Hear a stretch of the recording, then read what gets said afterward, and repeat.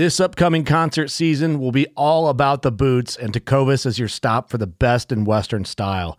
Tecovas has seasonal and limited edition offerings this spring and summer, including men's and women's boots, apparel, hats, bags, and more. All Tecovas boots are made by hand in a time-honored tradition with timeless styles that are always on trend. And Tecovas has first wear comfort with little to no break-in period. It's hard to find this level of comfort paired with this level of style. Stop by your local Tecovas store, have a complimentary drink or two, that's WCB style, and shop new styles. The smell of fresh leather and friendly staff are at your service. Many stores even have leather custom branding to make your boots truly personalized. And with regular live music and events, there's no in-store experience like it. If you can't make it into a store, just visit tecovas.com. That's TECOVAS.com.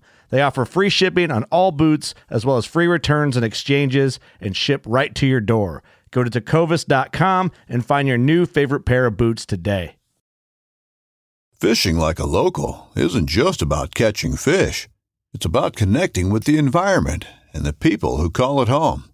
It's about hearing the stories and traditions that have been passed down for generations and sharing unforgettable moments with the people you meet along the way.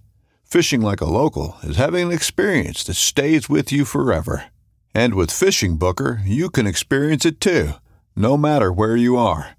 Discover your next adventure on Fishing Booker. Hey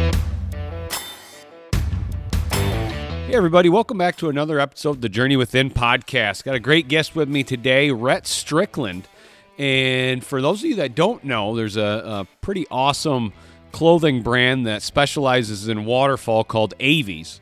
And Rhett is one of the founders of AVES and really the guy behind all the product generation and design and tech and everything. So pretty excited to dig in and hear Rhett's story today and the story of AVES and everything that they got going on. How are you doing, Rhett? I'm doing great, Mark. How are you? Doing very good. Very good. Sunny day here in Michigan. We could use a little bit of rain, but other than that, we're doing good. I understand. Yeah. So let's dive in. Before we get into AVES, let's find out who Rhett is. So I know you're from Georgia, born and raised in Georgia? Correct. All right. And I assume, I'm just guessing, being in Georgia, I know a ton of hunters started early. I assume you started hunting early? I did. Not quite as early as a lot of people. When we were growing up, there weren't a ton of waterfowl hunters, and we always grew up deer hunting and rabbit hunting with my dad. And I remember we were on one deer hunting lease, and there was a couple older guys. We were 10, 11 years old deer hunting, and there were some older guys that would go down to the river and duck hunt, and we're 10, 11 years old, freezing our butt off in the deer stand, and we're thinking these guys are insane to go stand in the water, So, yep. But we didn't have anybody really that close to us that duck hunted. So I started. I was probably 15 years old when I started, so not quite as early as a lot. But when it bit hard, and we never looked back. We've hunted ever since. So besides waterfowl, do you still deer hunt and everything else right now? I do. In Georgia, the deer we have here, I'll hunt deer until waterfowl season opens, and then it's strictly waterfowl for me. I'll be traveling all over the United States hunting ducks and chasing geese and stuff. But I do. We hunt pretty much year round. We got coyotes and hogs that we can hunt year round here in Georgia. But we turkey hunt, deer hunt, duck hunt, everything. So okay, when does deer season start there in Georgia? Well, I'm a big bow hunter. Okay. I've been bow hunting for a long time, and that's typically what I do throughout the entire season. So our season starts in early September for bow season here in Georgia. Ooh, I bet it's pretty hot down there in early September. Yes, there it is. I do a ton of hunting in Kentucky, and I've tried to always catch the velvet opener there in Kentucky, which is the first Saturday. And it seems like you get about 2.5 hours in the stand in about 98-degree heat, but for some reason I really like doing it. It's just because it's so different. So, yep, absolutely. No, it's definitely hotter this season for sure. Yep. So when you said you got bit by the old waterfowl bug at 15, kind of explain that. What was your first hunt that bit you? The first hunt we went on was one of our buddies. He just had a little swamp area that was a beaver dam, swamp style, and walked through there one day and just heard all these wood ducks just take off, and it was like, let's try it, And so we went out with all the waders and everything. And man, duck hunting in Georgia, especially where we're at, that's typically what you're going to hunt, right? You're hunting 85 to 90% wood ducks the entire season. But just having them come in right at shooting light, and they were just, that was their spot. We were on the X, and then didn't even know that, what the X was at the time. We were so young into the sport, but we were there, and I mean, they're just, coming in there, and the wood ducks are so fast. If they want to be in a spot, they're not going to circle it and work like a mallard is. They're going to come in there, hot and heavy. And when they did, it was just it was insane. I mean, we had all our buddies there and stuff, and we're just shooting these ducks, and and then probably about 45 minutes later, it's over. The wood ducks aren't going to fly up very long in Georgia, so we're like, well, that was absolute blast, shooting ducks, and we can still go eat breakfast and do whatever. But yeah, just that first experience, just having them come in and drop in, it all played out perfect. And, it's having one of those hunts as your first hunt it can be a curse if you're not really wanting to get into it, because you always expect that. But at the same time, you can have a hunt like that and then go on 10 hunts that aren't near as exciting, but you're always going back for that next hunt because that the next hunt might be that same experience. Yep, exactly. So, knowing that you've hunted waterfowl now for a number of years, what's been some of your favorite locations or favorite hunts that you've been on so far? As far as locations go, a few years ago, we went up to Massachusetts and Rhode Island and did the sea duck hunts with a guy named Ruben Perez. I believe you've hunted with him before as well. I know Ruben very well. And, we got to know him really well and stayed in touch with him. And just that experience is such a different experience than what we were used to, in Georgia. And even, we would travel to Arkansas and hunt the timbers and stuff like that. But that sea duck hunt was just so different. And then, honestly, that's kind of where I'm at in my waterfowl stage, is travel to see the different cultures and see the different ways that people hunt. We went out and hunted Montana, and everything was dry fields out there, and we're, ton of mallards and stuff. But we've been out to California multiple times and had a lot of success out there. But we try to go to a new state every single year. We've got about 10 or 12 really close buddies that all duck hunt, and so we try to plan one trip a year, just something totally different than out of our norm. So I don't know that I have a favorite, just because they're all so different. They all have their own perks.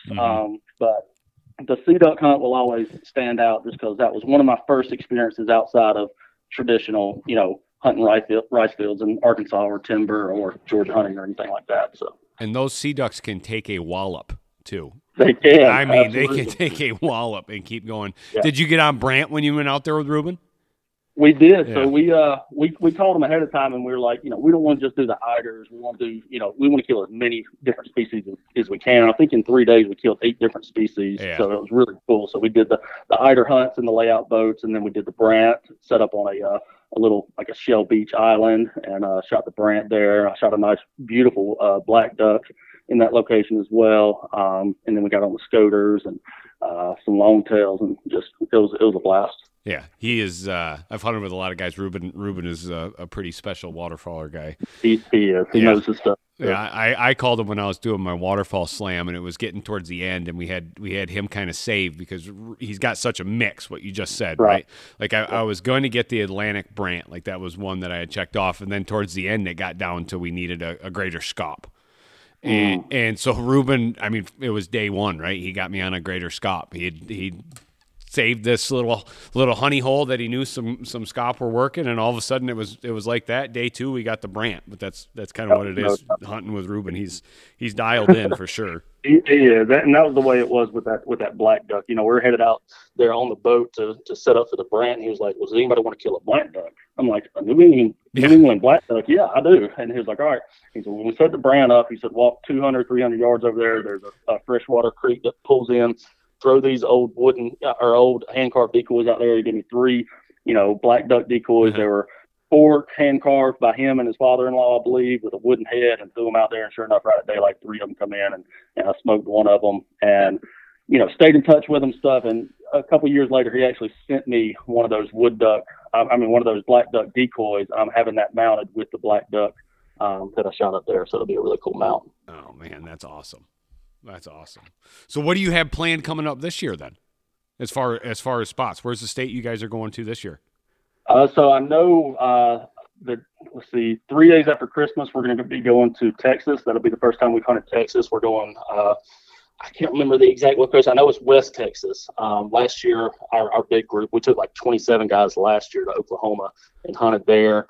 And then previous years, I bounced around between Kansas and Arkansas and Mississippi and Georgia and stuff. But I know we got Texas planned for this year.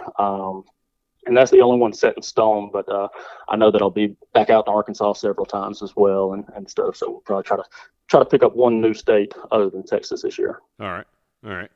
So I guess walk everybody that's listening kind of through your history. So through high school, did you go to college? What'd you study for? And then after college, what'd you do? I did, yeah. So I grew up, with my dad framing houses, ever since we were 10 years old and could pick up a 2x4. He had us out there working and stuff. And, honestly, I enjoyed it. I didn't mind it at all. I knew that I wanted to do something outdoors. I didn't want to be, stuck in the office doing the 9-to-5 deal. But framing houses just, I didn't have a passion for it. Mm-hmm. And then in high school, I had a couple agriculture classes and stuff and getting into plants and different things and, talked to some local guys that were doing some, big landscape companies and stuff. And I was like, I could do that. So I went down to South Georgia to a college called AVES. It's an agriculture college, and I got my degree for landscape design and grounds management. Started a landscape company while I was in college and then moved home. And, that's what I did up until AVES. And so I did that for, I believe it was 12 years doing landscaping, but I did, more of the design and hardscapes, building outdoor kitchens and fire pits and fireplaces and things like that around people's pools and all. And so I've always had kind of that design drawing, in my bag. And I've always really enjoyed that process of it, to be able to look at something and it's an absolute blank slate. If it's a brand new house, design up a beautiful landscape with hardscapes and gazebos and pergolas and everything, and then, actually build it and see it come to life. And, I did that. And, we were doing that for years and years, and I had my own business running. And then, that's when we decided to do AVES and got into that. And it was too much to take on both careers at one time. So I gave up the landscaping and went full time with AVES. So explain, like, what gave you the idea for AVES along this? And one, I'm guessing because the landscaping, it allowed you a little bit of freedom in your schedule too, to be able to get out and deer hunt early in the morning, and then when waterfall season came, you can do all that. Yeah, and that was another reason that I picked landscaping was, the wintertime, it's such a downtime for the landscaping, career. So I was like, okay, well, I can work all spring and summer and fall. And then, when duck season starts, there ain't nothing for me to do in landscaping, so I get to duck hunt Yep, the whole exactly. winter. So that was another perk to that job. But yeah, I mean, it's just like with anybody else. It was, going out, like I said, since we were 15 years old and buying brand new gear every year and everything fails, man, if they would have just done this, if they would have used this, if they would change this, it'd be so much better and stuff. And it was just, one of those things where we were just tired of having all of our gear fail. And we just felt that there was a very big need for some advanced products in the waterfowl industry. Everybody else had already kind of opened that market up with the big game and started using more technical fabrics and opened the eyes to the consumer with that. And we're like, well, they've already opened the door for us. People already are seeing the need for these more expensive fabrics and, why it's necessary. So they've opened the door, but now we need to do it for waterfowl. And so that was the big push, was just there wasn't anybody really trying to revolutionize waterfowl. A lot of the other brands were, they had already got branded so much they could put their brand on anything and it's going to sell, but they're not trying to innovate and really change the industry. And it was just that passion of being a waterfowl hunter and standing in cold water, leaky waders, or something that didn't keep you dry, bad gloves. Everybody's experienced everything like that if you're a waterfowl hunter, and it was just that made you kick off and say, hey, you know what, we're going to do this.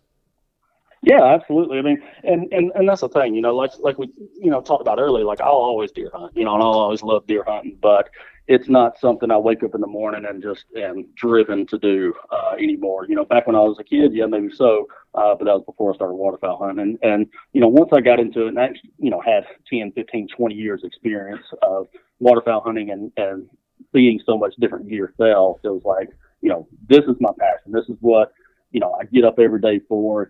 I've got to set an alarm to go deer hunting.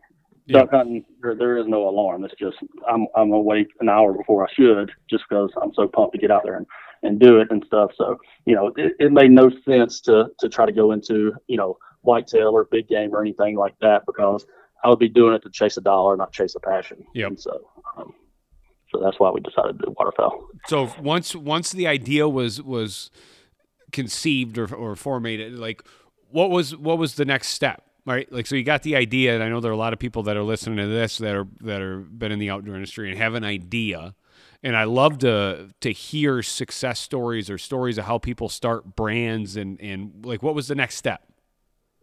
Well, the biggest step was just to figure out how we were going to be able to change the industry. Mm-hmm. And even if we come out with some really cool, innovative designs, if we're using the same material, same fabric, same hardware that everybody else is, there's no reason for them to jump ship on, some of the bigger brands and come and try our stuff out just because we tweak, a configuration or something like that. And so we're like, okay, well, one of the main things that we want to change is, a lot of these companies, they're all using the same exact fabrics. So there's really not that much diversity between brands other than, them putting their logo on there. And so, we actually, talked about doing it, and we really wanted to do Toray fabrics. We fell in love with Toray fabrics. We've hunted in Toray fabrics in the past with another brand. Mm-hmm. And then, we started really researching them, and it was like, everything that they're designing with these fabrics it's all scientific based.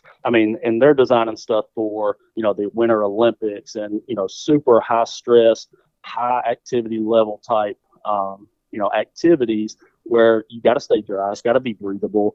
And we're like, okay, well, this is a different fabric. This is something different than, what anybody else has. And going through, some of their lineup on the different fabrics it just impressed us that it was so lightweight, so thin, but at the same time being so warm. And we're like, this is what we're missing, because we were so used to having these big bulky jackets just to stay warm.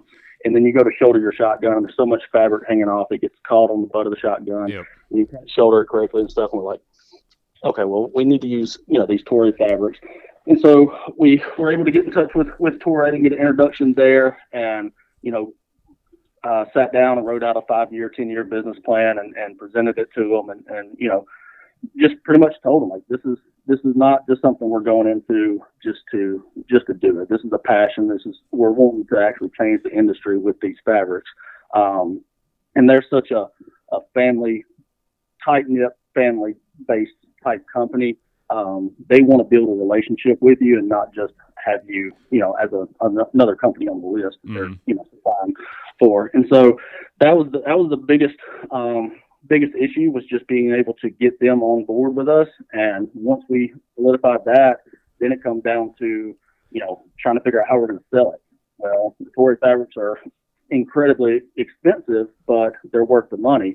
Well, in order to do that, we knew that we couldn't go to retailers, just because if they're trying to get their extra 40, 50% markup, it's going to be more expensive than anybody on the market. And as a brand new company, very young in the industry coming in, it's going to be very, very difficult to get our foot in the door that way. So we decided, right out the gate, hey, we'll go direct to the consumer. We'll, have our one-time markup. We'll sell them better gear for a cheaper price than the competitors, because the competitors have that extra retail markup. Mm-hmm. And how did you come up with the name AVES? Well, I mean, just like with any other company that you're going to start with a logo or a company name or anything, you go through hundreds. Yeah. And we did. We went through, everything imaginable. And so, our bigger picture, our bigger plan for the company was not just to be strictly waterfowl. We wanted to do everything bird hunting. And so we wanted something that was going to be able to, go across the entire board. And so AVES, anything you've got in the world that's living, you've got the scientific breakdown, the kingdom phylum class. And so AVES every single bird in the world falls under the word AVES.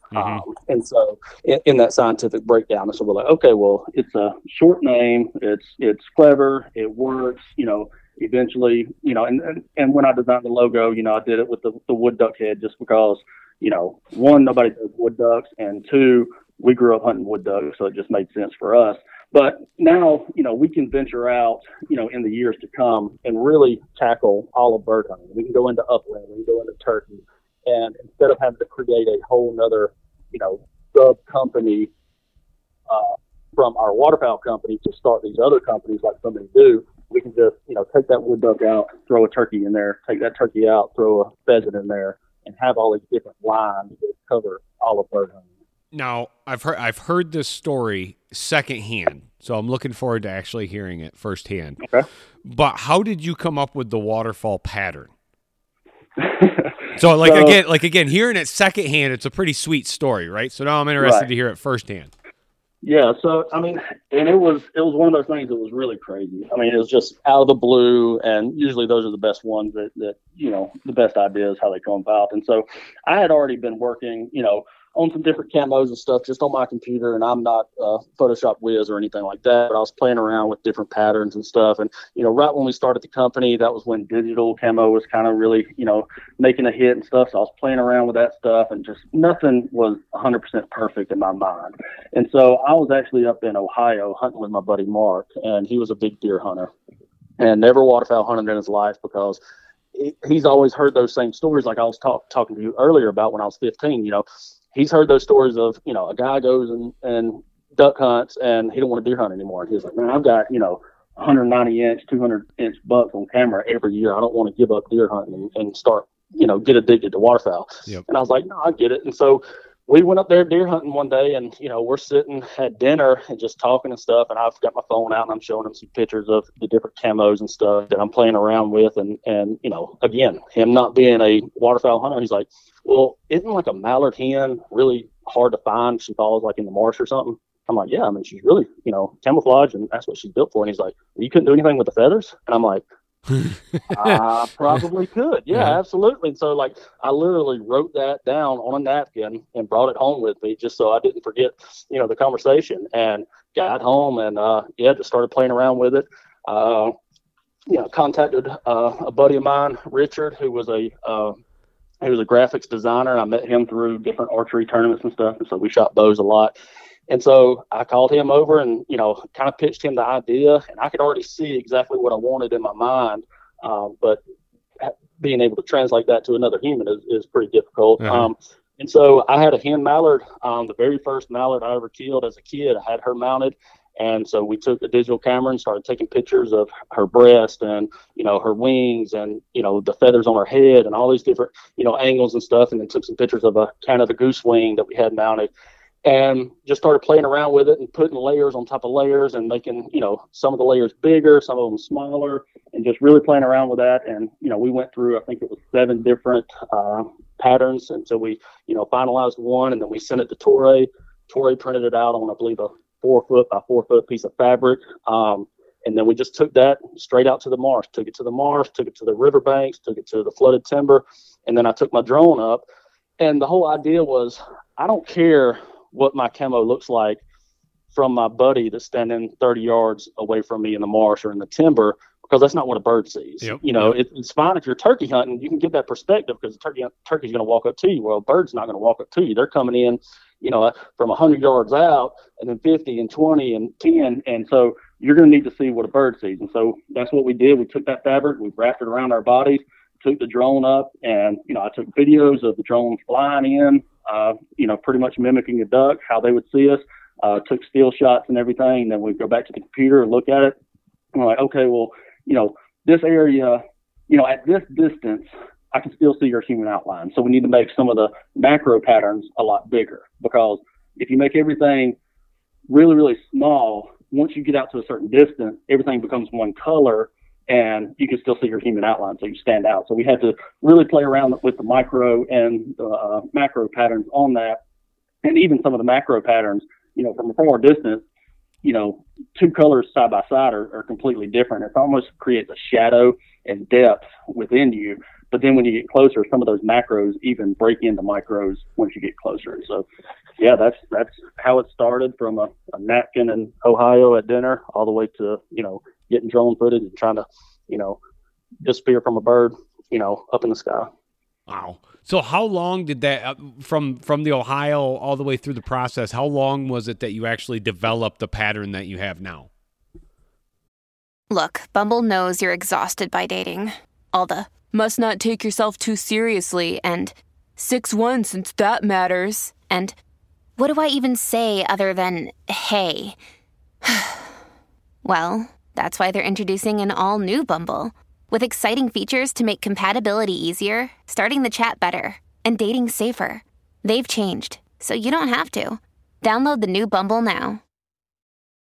This episode is brought to you by Reese's Peanut Butter Cups. In breaking news, leading scientists worldwide are conducting experiments to determine if Reese's Peanut Butter Cups are the perfect combination of peanut butter and chocolate. However, it appears the study was inconclusive, as the scientists couldn't help but eat all the Reese's. Because when you want something sweet, you can't do better than Reese's. Find Reese's now at a store near you. We actually went pretty quick. When I got home, it was probably 2 days later. I called Richard. I was like, "Hey, I've got a project. Let's jump on it." And we would stay up. I had a barn up at my house, and I built an office inside there just for AVES. And I mean, me and Richard would be out there, 4 to 5 days a week until 1 o'clock, 2 o'clock in the morning sometimes, and just hammering out these different designs and trying to really get it to look good on the computer at first. But I would say from when we started designing it until we actually got it on clothing, all the colors perfected and everything, would probably be about a 9.5 month process. And that's just everyday grinding, So, I'd say it went fast. It's not that fast, but, with us grinding as much as we did, we were able to knock it out as quickly as possible. And that was a good thing about him too. He had this little device, being a graphics designer, where he could go and scan really anything with it, and it would come up and tell you the exact Pantone color. And so that's what we did. So a lot of these colors actually are Pantone colors directly from that mallard hen's feathers. So we are trying to mimic that mallard hen 100% all the way down to the Pantone colors that she uses to hide from predators to protect her nest. Know when and where to hunt with HuntWise. No matter where I am in the world, I'm always dropping pins and tracking my adventures through their mapping features. And one of my favorite features that they have is Rutcast. It's perfect to help me know when and where and exactly what stand to hunt during the rut.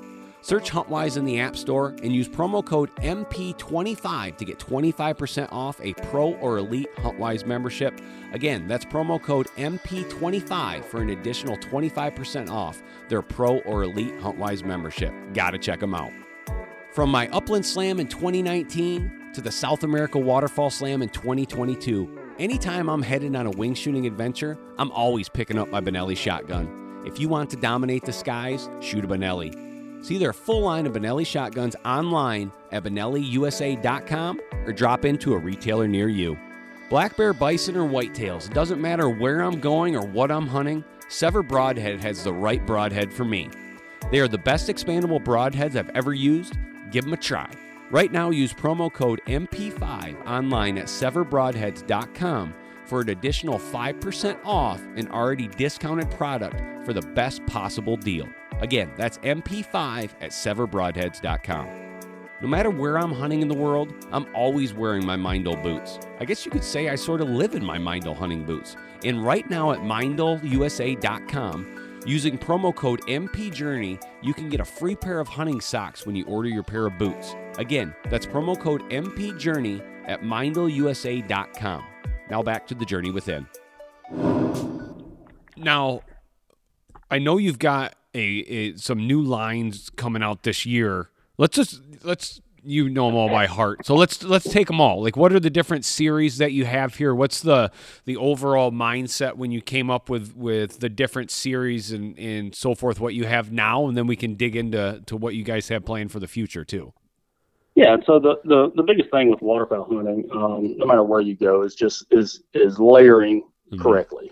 It doesn't matter, even if you're out and it's 20 degrees, but you got to put out 20 dozen decoys or 30 dozen decoys, you're going to start building up sweat and building up, sweat. So you've got to be able to layer correctly to, stay cool. And that was, ever since, day one, even with the Drifter series, the very first series that we come out with, we were always trying to be able to regulate your body temperature without drastically changing it. So, on the early season Drifter series stuff, with the pants, you have the leg zips to dump the heat. You have the pit zips in the jacket to dump the heat.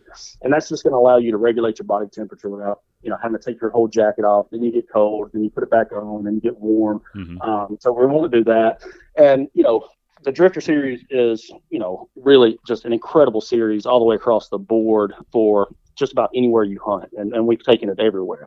But, once it gets down into the single digits and down into the, low teens and stuff, you're going to need extra layers. And that's where the bearing series is coming in. And that's one that we just launched and it's brand new for this year. And so it's a bearing series jacket and a bearing series bib.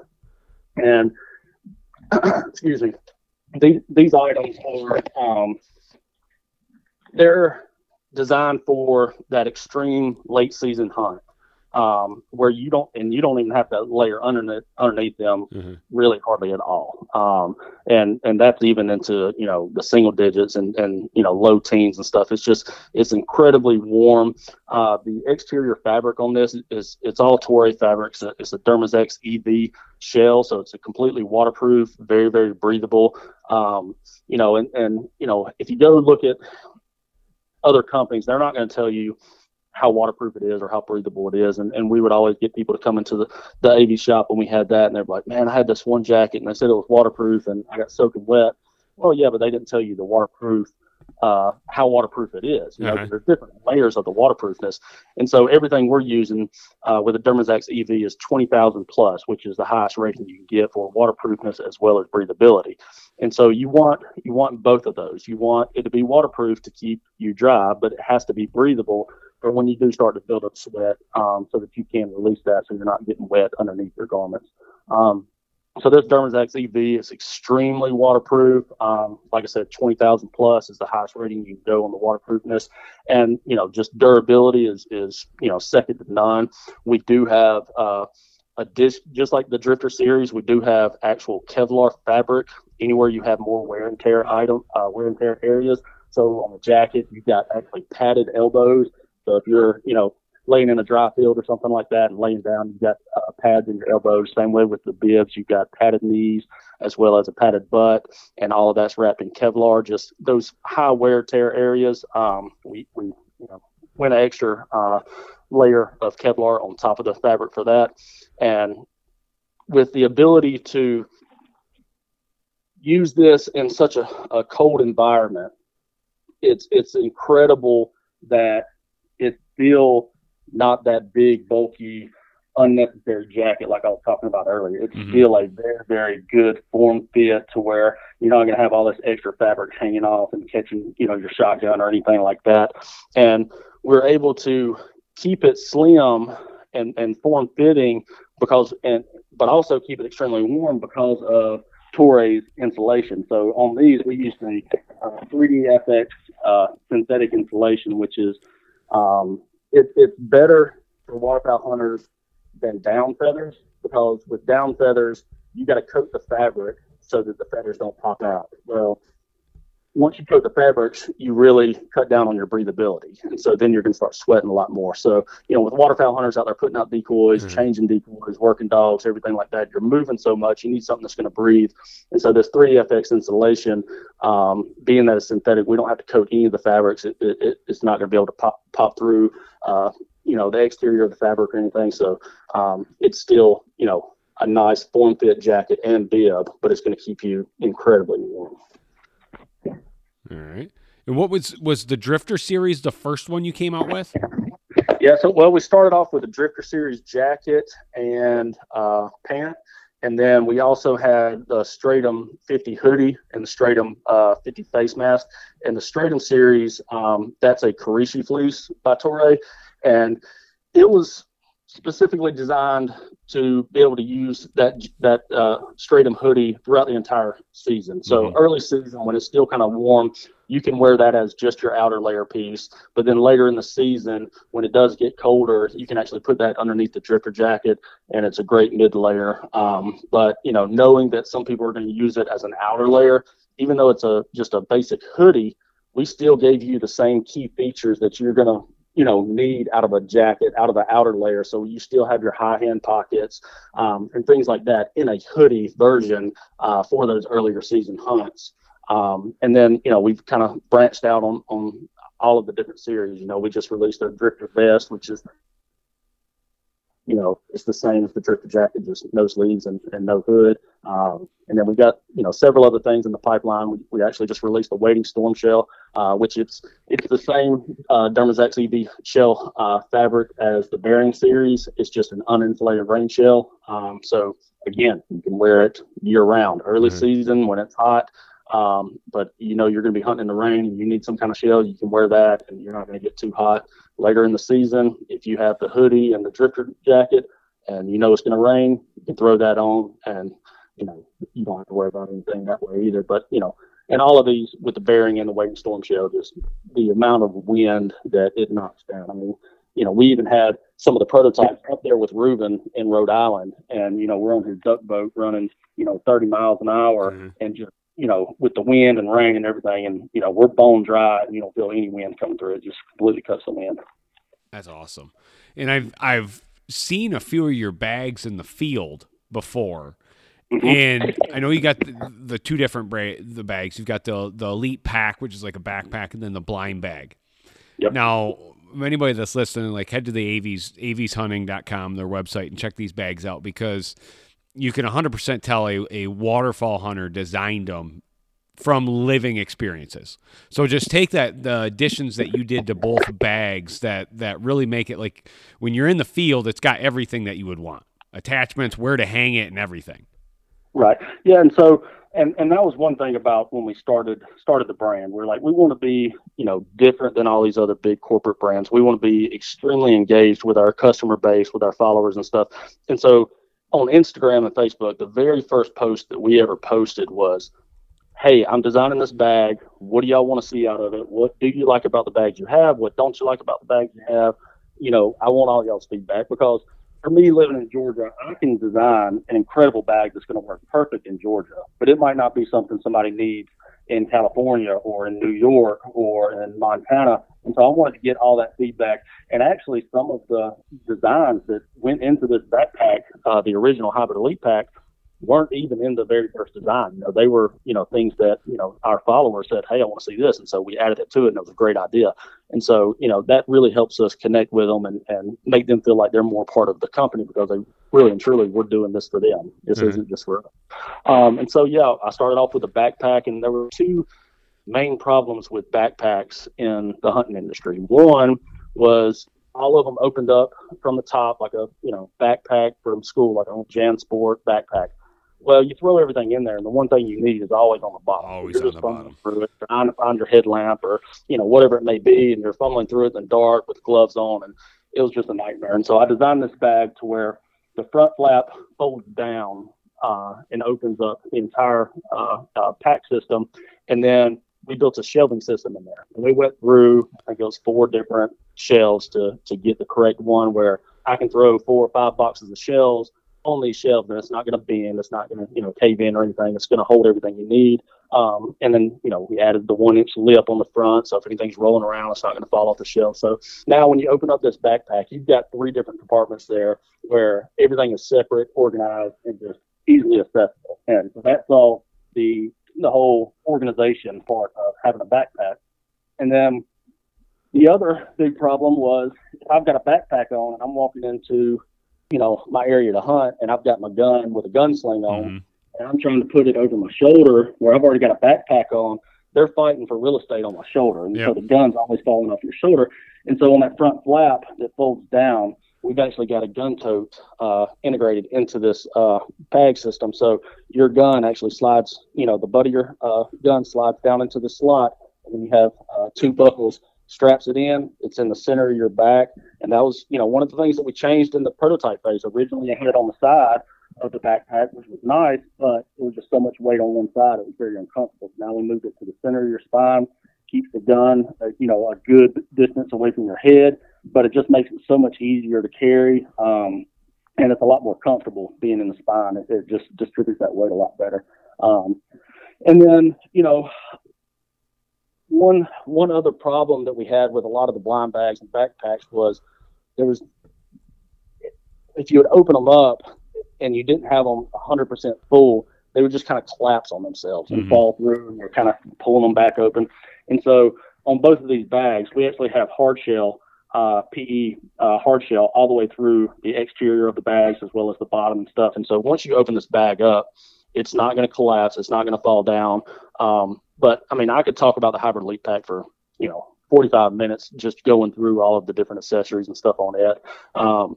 And then we just had, just listening to our customers, they're like, hey, what about a smaller bag, just a traditional over-the-shoulder blind bag? We're like, all right, let's do it. And so we did that. And it's realistically just a, smaller brother of the backpack. It's got all the same key features. It's just in a blind bag design, per se. But both of these bags, we call them the hybrid because you can literally use them anywhere you hunt, no matter how you hunt. If you want to hunt, on a dry field, even the Hybrid Elite Pack, the big backpack, we lay it down flat. Every zipper, every pocket was specifically designed to open up so that your stuff is always upright, no matter if it's hanging on a tree or laying on the ground. So now your shelving system turns into dividers. And so now you still have everything, separate and organized. And both these packs do have a integrated tree strap in them. So you can hang these, both of these packs directly to tree. Each one has 4 accessory hooks on those straps, so you can hang up, your game code or your shotgun or anything like that on those accessory hooks as well. So we're just trying to create a pack where no matter where you're hunting, if you're hunting, in one scenario one day and then you're hunting, timber the next day, well, you can still use the same pack. You don't have to move all your gear to a different pack. It's going to better suit that hunt. This one.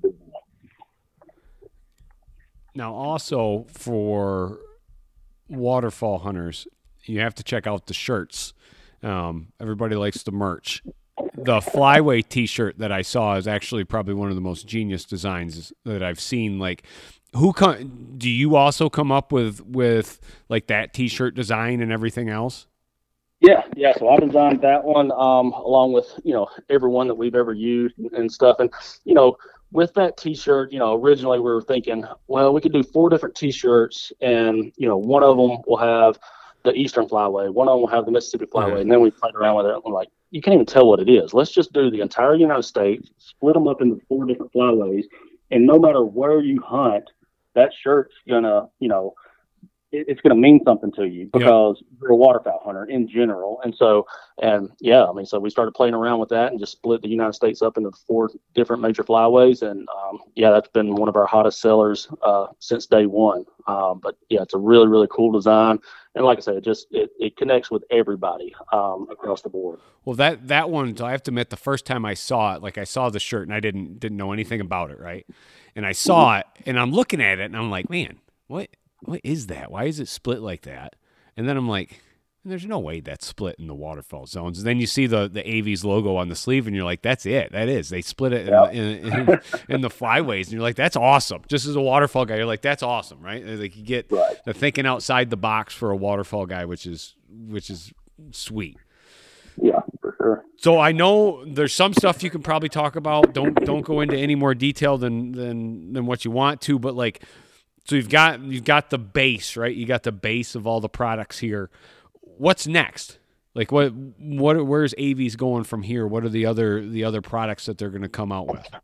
Well, I mean, what everybody needs. I mean, and that comes down to the probably the 2 most complained about items in waterfowl hunter is gloves, because nobody has seemed to perfect a lightweight, thin glove that you can shoot out of that's still warm. Yep. That's one of the biggest things that everybody complains about. And then the other thing is waders. And that's been one. And I actually got an email about it yesterday. Hey, when are they coming out with waders? Because we've been telling everybody, hey, we're working with Torrey. Torrey has an incredible wader fabric that we're working with, and so different things are in the prototype phase. And of course, just along with the series, with the bearing series and stuff, all of that stuff will expand into more face masks and beanies and different things like that. And we've already got some of them already through the prototype phase that's going into production here very shortly. That'll be ready next year. But yeah, I would say the two biggest things, would be the warm glove that you can still use and shoot with, and then the waders are the big thing. But yeah, we've got different bag systems and all kinds of stuff that's in the prototype phase that's very close to completion, that we should be pumping out here this upcoming season, or not this season, but next season, and really expanding all of these lines across the board. Awesome. So what's the process in time for when you're saying, okay, we'll use gloves, right? So I'm going to come up with this glove, and this is my idea behind it.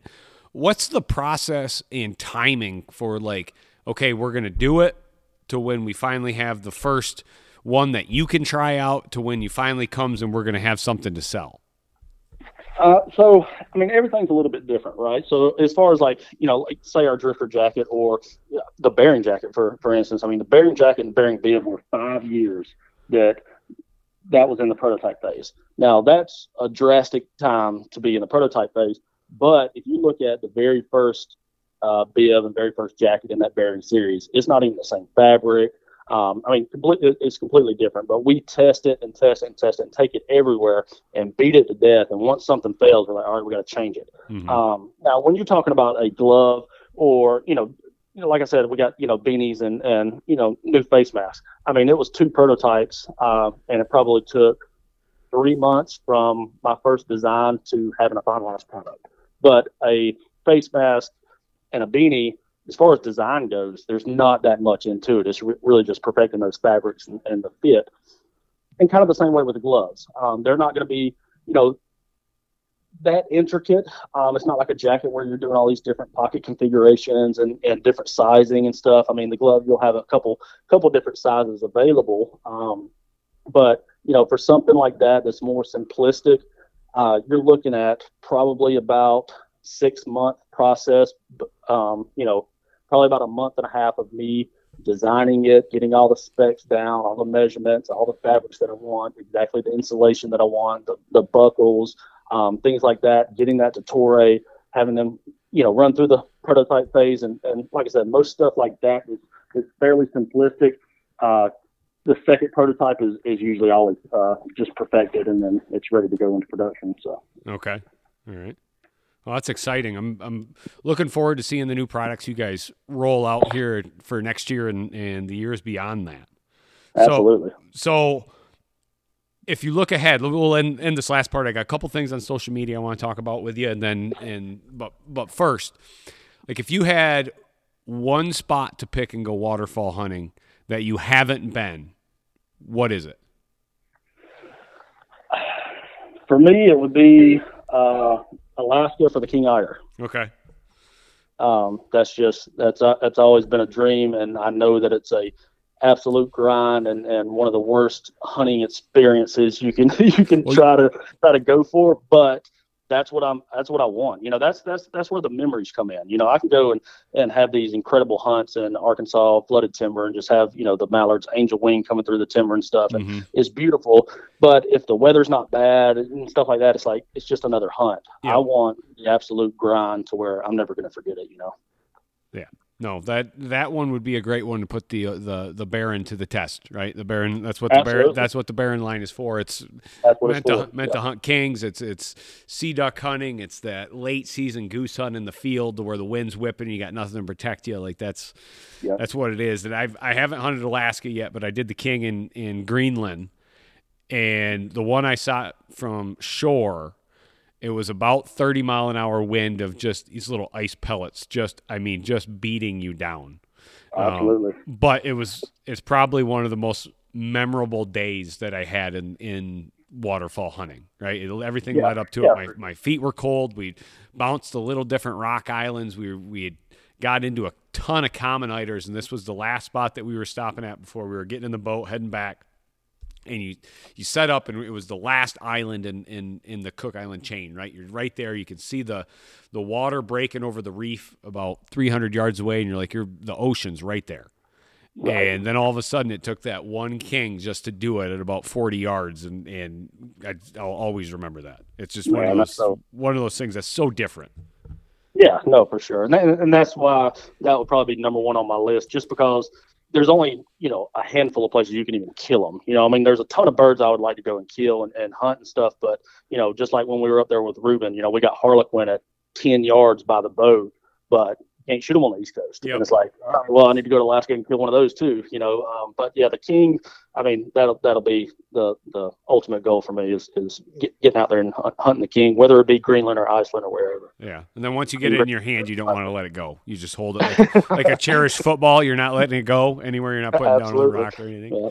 Constantly calling the taxidermist, hey, when is how's it coming? Everything good over there? No, so I know you've got some young kids, right? Yes. How old are they? So I've got an older son. He's in college right now. And then I've got my daughter. She's 11. And then my son, he's 7. So okay. Now, does your older son or your kids, are they into hunting? So my youngest son, he's absolutely addicted to it. My daughter, she hasn't got into hunting, but she loves going out and shooting guns and stuff. So we'll go out and just target practice with her, and she enjoys it. But my youngest son, he got bit last year, last deer season. So, he was, a smaller 7-year-old and stuff. And I got a 243 for him, but, even the youth stock was still too big. So I was like, well, I guess you can use my AR because I can fold the stock down all the way with it. And so I said, do you want to try and hunt this year? And, he'd been hunting with me for, 2 or 3 years, but never behind the gun. And so I took him out target practicing with the 223. And I mean, he's busting it, busting the 10-inch plate at 100 yards and stuff. I'm like, I think you're ready. You good? And he's like, all right, let's go. And so we went out, opening day for youth season, and he shot his first doe, and it was just like a light switch turned on him. He was just absolutely addicted to it. And, I told him, if he killed a big buck, I'd get it mounted for him for his first buck. Uh-huh. And so that was on a Saturday. He shot his doe. We went back out that following Wednesday, and he shot him a 9-pointer, and just absolutely demolished it. It ran like 25 yards and folded up. And so I told him, we were headed to the taxidermy with it. And I told him, I said, hey, I got some ducks here, that he's trying to finish up for me. He's like, can I put one in my room? I'm like, no, those are my ducks. So, you got to kill one. And he just gets silent in the back of the truck. And then about 5 minutes later, he's like, when's waterfowl season open up? So that's awesome. So he was like, well, I want to get my own duck, And so last year, he went deer hunting and killed those 2 deer, and then, went several more times trying to shoot some more does and just didn't have the opportunity. But as soon as waterfowl season, I got him some waders and stuff, and we went out there trying to get him his first duck, and it didn't happen, unfortunately. But he's bit with it. So I bought him a new shotgun for Christmas and stuff, and so he's eat up with it. Oh, that's awesome. That's awesome. That's kind of how it is. I have 3 kids as well, and out of the 3, one has got the bug, right? Like one gets bit by it. The other ones have done it numerous times with me, but I've got one of the 3 that's in the field, and that's Shelly, my youngest. She's in the field with me a lot. So awesome. Yeah. So since you started hunting, and this I'm going to lead you into a question, but I'm not going to let you know what the question is yet. So since you've started hunting, how has hunting changed? Like the whole, I guess, atmosphere around hunting, or how it's perceived and so forth. And then like just when you go to the field, if you remember back when you were 15 on your first waterfowl hunt, what you had with you, what is different than when you go today? I would say for me personally, I mean, now that all the gear's, completely different and everything, I mean, it makes it so much more enjoyable to go out and stay warm and stay dry and stuff. The gear's definitely changed. I've seen a big push, which I'm sure everybody across the United States has seen it, in waterfowl hunting. When we were in high school, we literally had more properties to hunt than we had time to hunt. Yep. Nowadays, it's like pulling teeth trying to find a piece of property to hunt because there's so many young kids getting into it, and I absolutely love it. It makes it more difficult for me to go find a new spot to hunt, but I love to see that the sport is continuing to grow and more people are getting into it. And, I've talked about this with a couple other people too, but aside from the gear changing and more people getting into it and stuff like that, my perspective on hunting has changed drastically. Even especially in waterfowl hunting. When I was 15 years old, my ultimate goal was to go out there and kill a limit, which is great, and it's all fun. But it's changed so much. And then it was, my first dog, I want to see that first retrieve. And then it was, taking my dad out for his first duck hunt because he's never done it, and seeing him get his first duck and seeing his eyes light up. And now, I would say, traveling and seeing these different cultures and seeing how different people hunt and different, species of ducks and how you hunt them and stuff is really big on my list of things that I really enjoy about the sport. But now that my son's hunting, it's like, okay, well, I got to see his first duck and stuff. So, as a waterfowl hunter, your priorities change so much as you grow in the sport and as you have kids and different things like that. So it's always something new, always something interesting. Like I said, just traveling and seeing all these different species and seeing the different ways that people hunt and the culture around it and stuff is so intriguing. All right. So that leads into this one. So, and I've got to ask this on the show because sometimes it brings up some good topics and so forth of past experiences and so forth. Social media, good or bad for hunting? Both. You got to explain why now. Well, I think it's good and bad for anything, for a business, for anything like that. If it's used correctly, it can be just an incredible asset for anybody that uses it. You open the door on specifically for hunting industry, whether it be species or a brand. You open the door for the First Amendment where everybody can speak whatever they believe. And so, you're going to get hate, no matter if you're just a typical everyday hunter and you're posting a bunch of pictures of your hunting success or fishing success or whatever it may be. Yeah. But also, if you're a business in the hunting industry, you open yourself up to that negative talk. But at the same time, especially for a business or brand, it would be for the way we started AVES in the beginning.